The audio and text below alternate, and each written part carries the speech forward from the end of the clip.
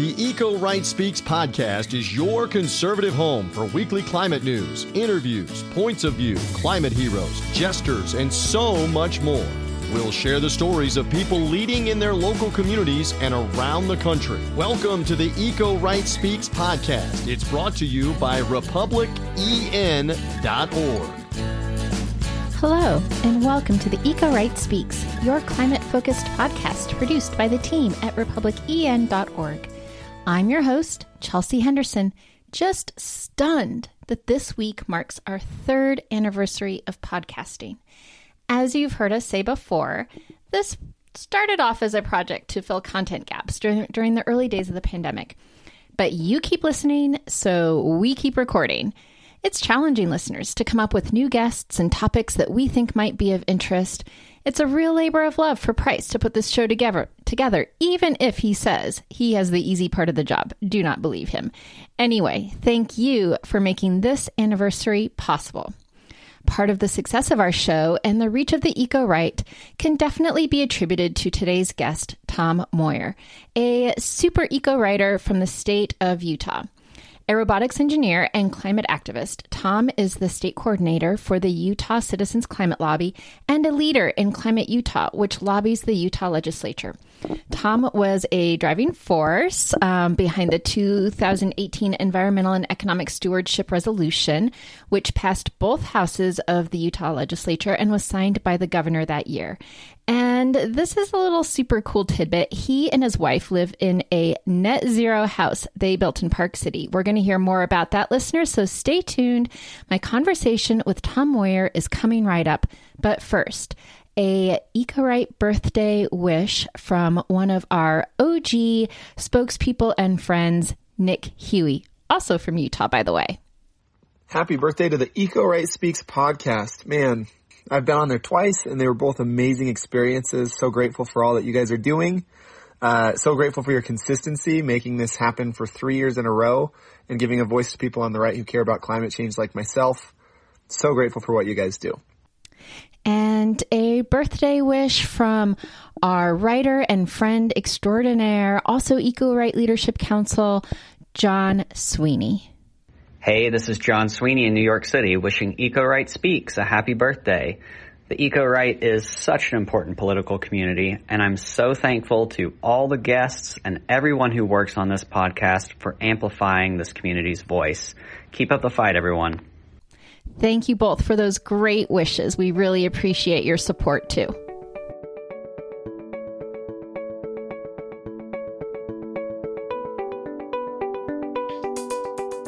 Welcome back, listeners. I'm really honored today to have today's guest. I almost called you a witness. I've been watching too many legal dramas. Tom Moyer, big eco-right resident of eco-writer of Utah and super volunteer for us and for CCL, just doing all the things. Tom, welcome to the show. Thanks for having me, and I'm honored to be here.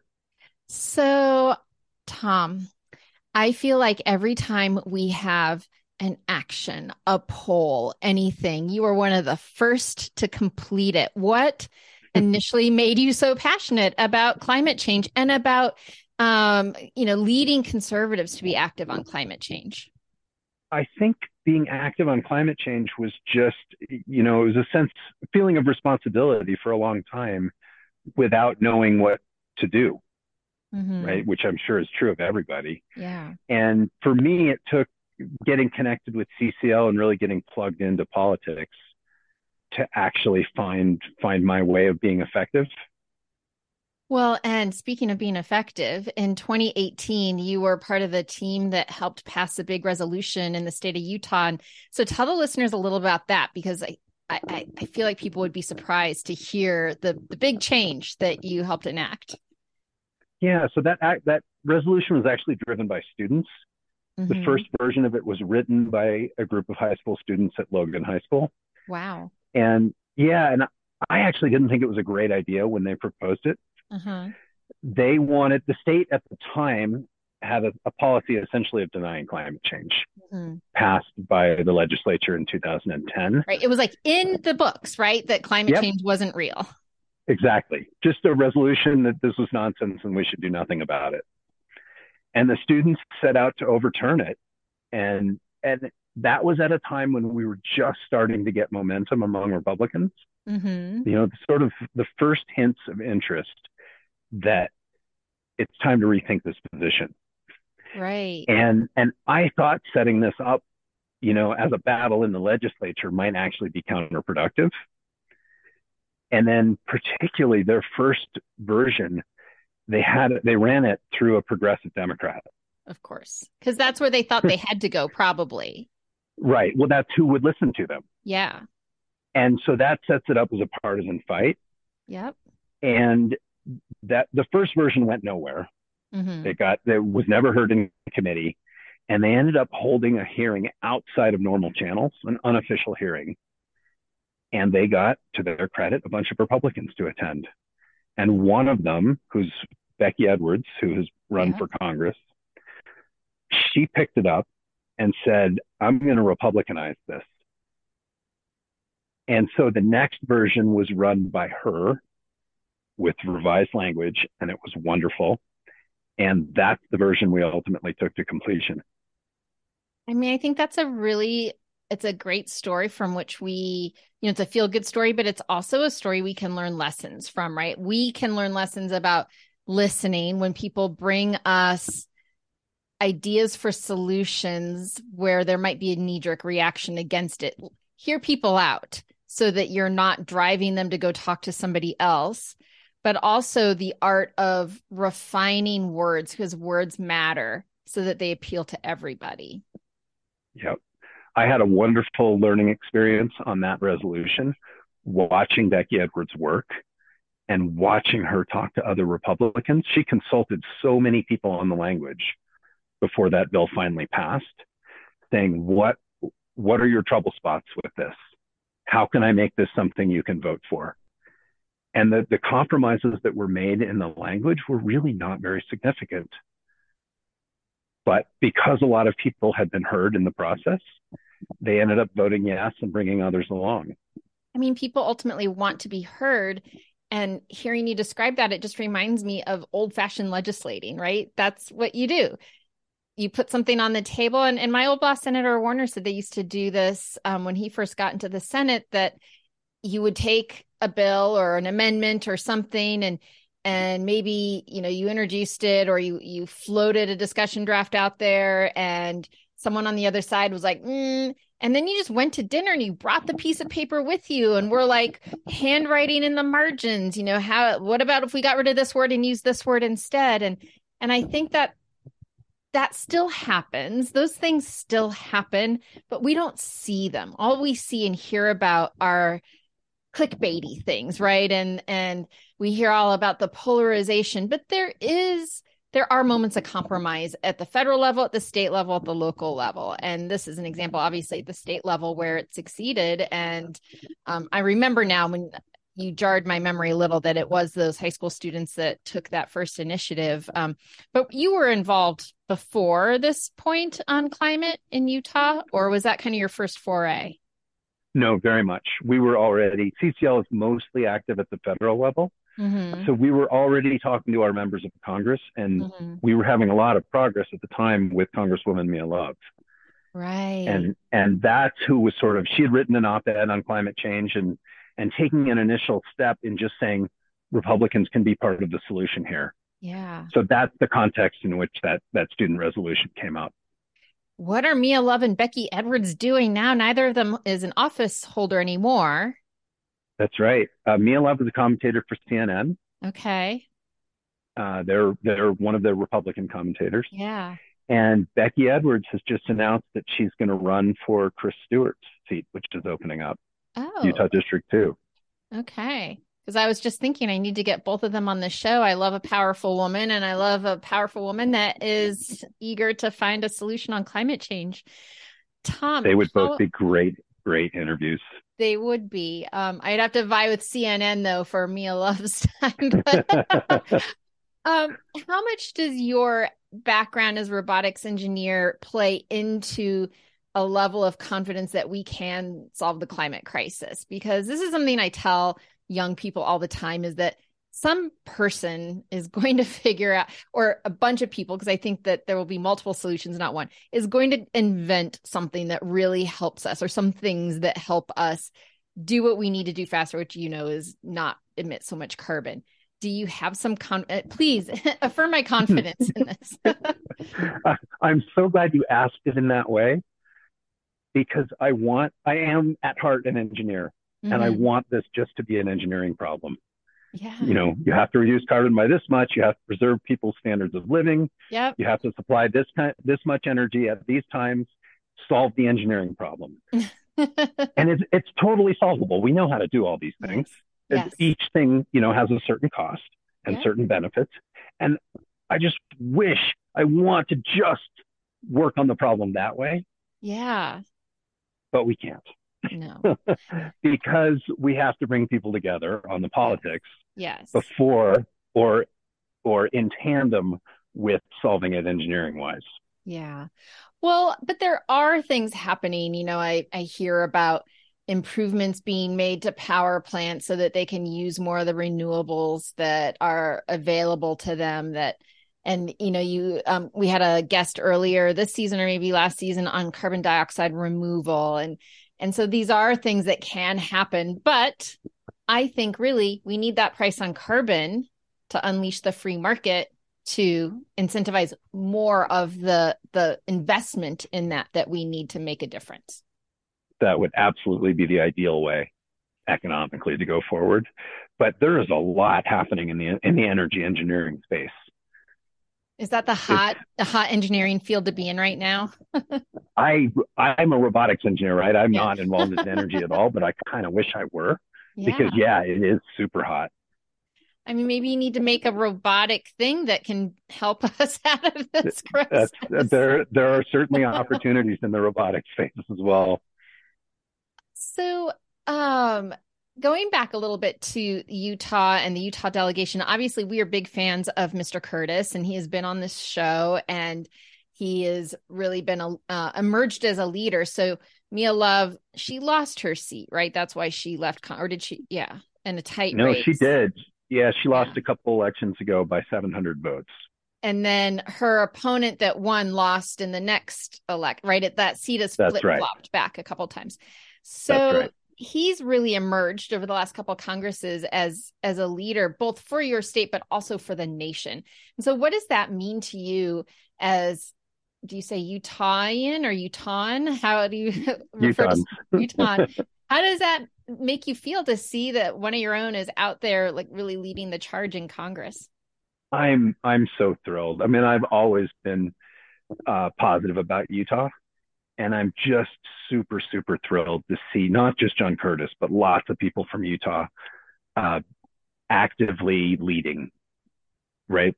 It being part of the solution, inspiring others, showing the way. We are very much a state who can take that role. Yeah. Well, you have a lot at stake too, I feel like, with the tourism industry snowpack, the stories about what's happening to the Great Salt Lake are terrifying to think that in 5 years it could be gone. With almost every state, you can find reasons why they should care. Yeah. But absolutely, it's true of us too. Yeah. So are you a native of Utah, or did you transplant there because it's such an amazing place? I transplanted here shortly after college. Okay. So long enough now. I've now been here my entire adult life. Yes. We're energy optimists and climate realists. Stand with us at republicen.org. Now back to this week's episode. And tell the listeners about the house you and your wife built. We built 6 years ago. We built the net zero house. Amazing. It was never the plan to do that. My wife had been wanting to move for years, get out of the heat in the summer, get out of the pollution in the winter. We'd been looking for houses. I was the one who was hard to satisfy on that. Mm-hmm. We found exactly one that I liked. Exactly. We didn't get it. We didn't get it. And then the following week, this amazing lot came up. Flat, buildable, access to trails, good sunshine. And we said, okay, I guess we have to build a house. Wow. So if we're going to build a house, then I want to do it properly. Yes. And this turned out to be a good site to do it. So we built it all electric, heat pump heating, heat pump water heater, induction stove, electric vehicle, and with enough solar to, over the course of the year, supply everything the house and the vehicle need. That is impressive. And I'm going to pick your brain now about induction stoves, because in the podcast episode that just released minutes before you and I got on, so you couldn't have heard it, we tackled listener questions. And one of the questions was about gas versus induction, and a little bit the culture wars that have sort of built up around it, which I think are just sort of ridiculous. And again, very clickbaity kind of stuff. Nobody is telling anyone what they have to use or not use right now. And you know that, and I know that. But as a lifelong gas range user, I am at the point where I'm ready to convert to induction. And the one thing is that everyone says it just doesn't sear that steak as well. It doesn't cook, it doesn't heat things as fast, that it's not as satisfying as of a cooking experience. So I need to hear what it has been like for you. I think it's better than gas in every way. I'm like you. I don't think there needs to be a culture war on this issue, because this is just one where as soon as people try it, they're going to like it. Yeah. And do it if you want, or don't do it if you don't want. Yeah. Exactly. It does everything better. There's not a single metric that a gas stove does better. I love that. Okay. Well, you're affirming my decision I'm waiting for the Inflation Reduction Act rebates to come online. Those are distributed at the state level. Point of purchase for listeners that might be interested. You can check your own state and see where they are, but the guidance hasn't come out of Department of Energy yet to go to the states. But as soon as it is, I've got my range picked out. I know exactly what I want, and I'm gonna do it. So I'm happy to hear that your ringing endorsement. And I just think that's so cool to imagine, you are energy independent, right? That's one way to think of it. You're energy independent. That energy independence has a caveat. We don't generate as much as we use in the winter. Okay. We could be energy independent with the right battery, about a day's worth of battery storage. We could be fully energy independent, meaning off the grid, for about 8 months of the year. During the winter months, we've got snow on the panels. We're drawing from the electricity grid. It's the opposite for me. So I had solar installed in late December, and I'm going to be using more energy in the summer with AC than right now. My electricity bill, the last one I got, was negative $150. So always nice to see the little negative. Nice. You owe nothing, all in red on your electricity bill. Right. In our state, we can't get a negative bill. The best we can do is zero. Yeah. Well, at some point I'll get a check, right? I think it's quarterly. They give us the dividend check. So, Tom, what's happening? What's going on in Utah the rest of the year? Any fun climate activities in state? Any events or anything that listeners might want to either poke their head into, get involved with, or replicate in their own areas where they live? Yeah, I guess there's a couple to mention. Last fall, we held a congressional debate on climate change. Not a debate, sorry. We called it a panel discussion. We specifically didn't want it to be a debate. Right. But we had John Curtis and his Democratic opponent, and Blake Moore, Utah District 1, and his Democratic opponent, respectfully, cooperatively discussing climate change solutions. Isn't that great? And neither of these districts were close in the general election. They're both strongly Republican districts. And we picked those candidates because those particular Republicans wanted to talk about climate change and highlight what they're doing on it. So just a fantastic opportunity to educate the public, show Republican leadership, and show civility, right? In places that need it more. Right. And I think by calling it a panel discussion, a discussion and not a debate, you're already setting it up to be a little bit more respectful and front, like debates, we think of people trying to get the zingers in and one-upping each other, but a conversation, that's not how real conversations happen. And that's not how you change minds. Exactly. Yeah. We also specifically didn't want to debate the existence of climate change. We want to talk about solutions. Right. And everybody there, all the candidates want to talk about the solutions. So will you be doing that for the next election cycle? We'll see. We'll see what those candidates and those legislators want to do. But I would love to repeat that sort of thing. Another one I'd love to bring to your attention. We've taken a couple trips to Utah's coal country to talk to people down there. Okay. And each time we do, this has been sort of a profound mind shift for me on climate change. The first time we went and met people down there, to discover that we had goals in common and issues we could work on together, that we did not need to view each other as enemies. And it's been, every time we go down there, that relationship deepens and that opinion gets solidified. Well, because again, you're not setting it up as you're wrong, we're right, we have the solution. You're fostering a conversation and people want to be heard. Right. So, and in this case, everyone knows that coal's days are numbered. Yes. We're not trying to, change their way of life. It's being changed. Yeah.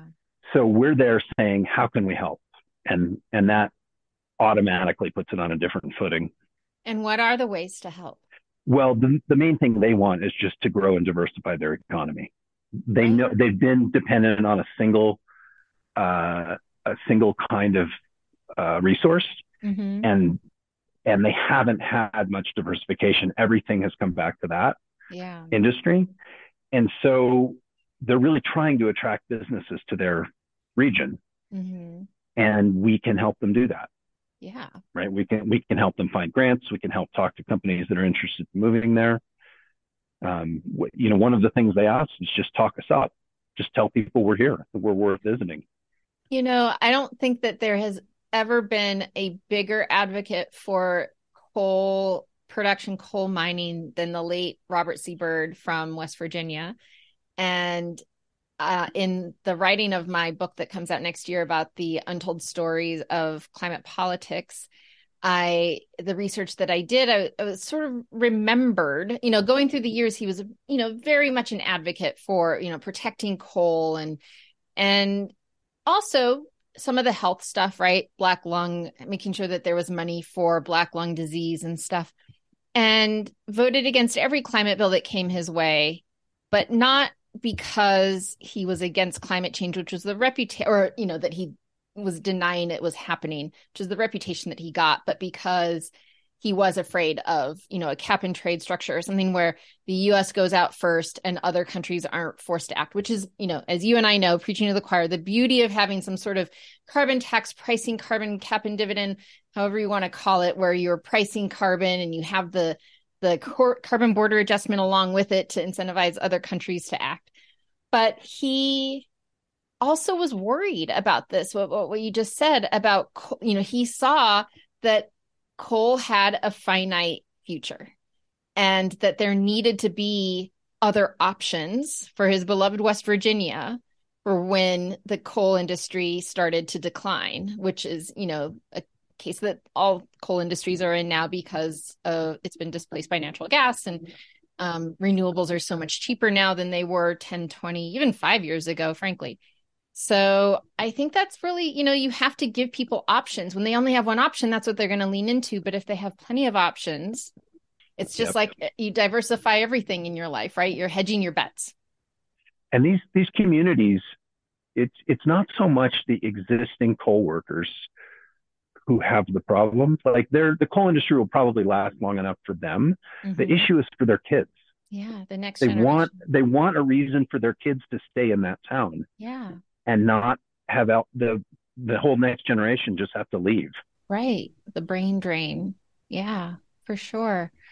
Well, Tom, I feel like Utah is such a fascinating place. I could talk to you all day, and I'm definitely going to get some of these other Utahns on the show because there's so much to say about the state and so much to do. And, we're big fans at republican.org and love working with you and our other friends in state. Nick Huey, got to put a shout out for my guy, Nick Huey. Nick is wonderful. But, keep up the good work and let's do some stuff together. Thank you. And we look forward to it. Love doing everything with Republic EN. Bryce, happy anniversary to us. I feel like we should hug it out or something. I know. If we were only in person.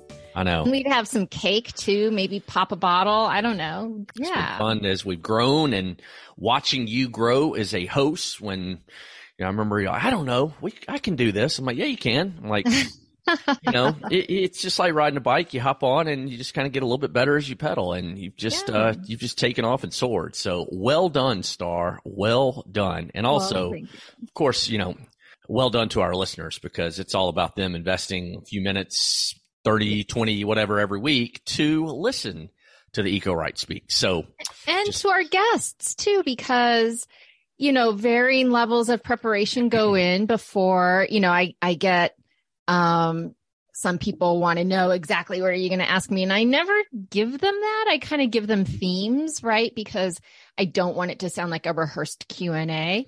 But, I know that our guests are putting time too into preparing for these episodes. So it really is such a community-wide effort, from the infrastructure that we provide, the content that the guests provide, and then obviously the demand that the listeners provide by continuing to listen week after week. So thanks to everyone who has been part of this really intricate networked team of people to make 3 years of podcasting possible.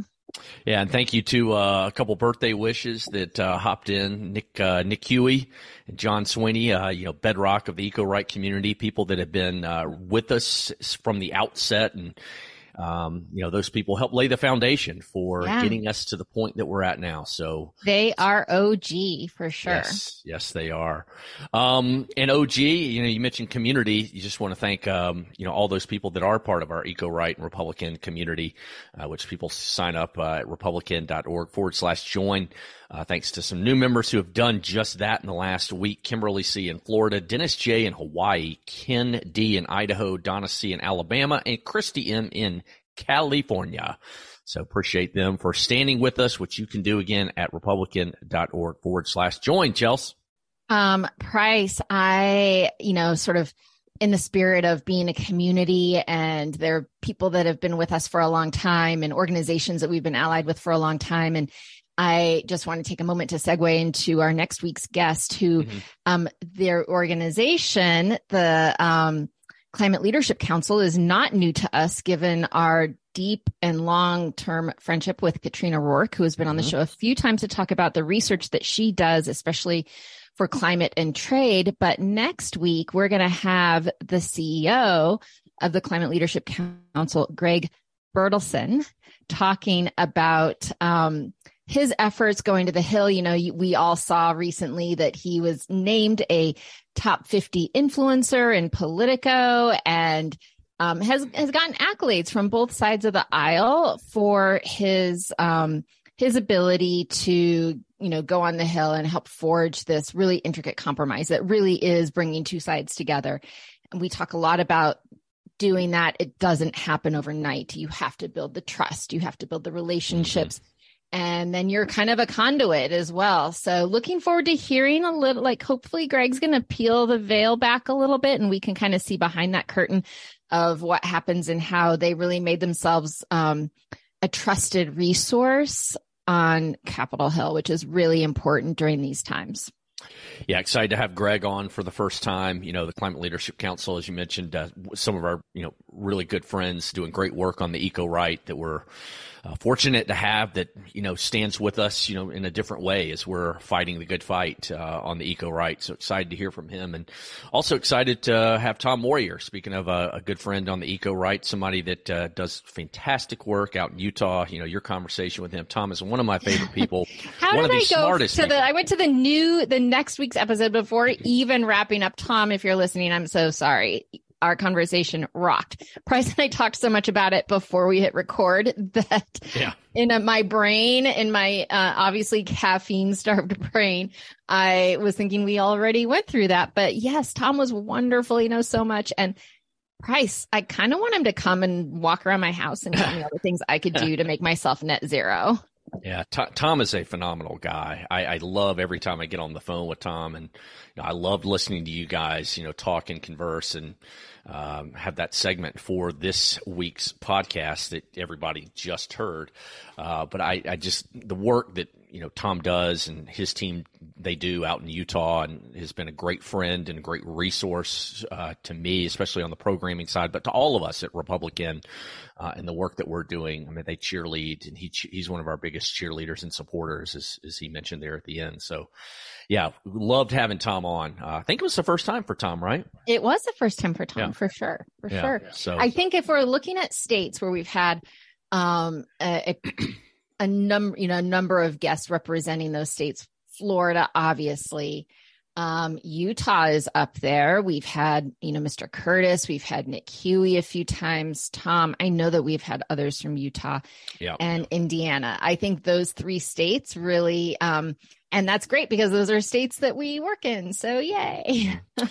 Well, not to plan an exit strategy, but next week we'll have Greg Burleson. I believe that last Tuesday of June will be our final episode of season 6, our best of, the way we wrap it up with, kind of a kaleidoscope of interviews of folks that joined us during this season.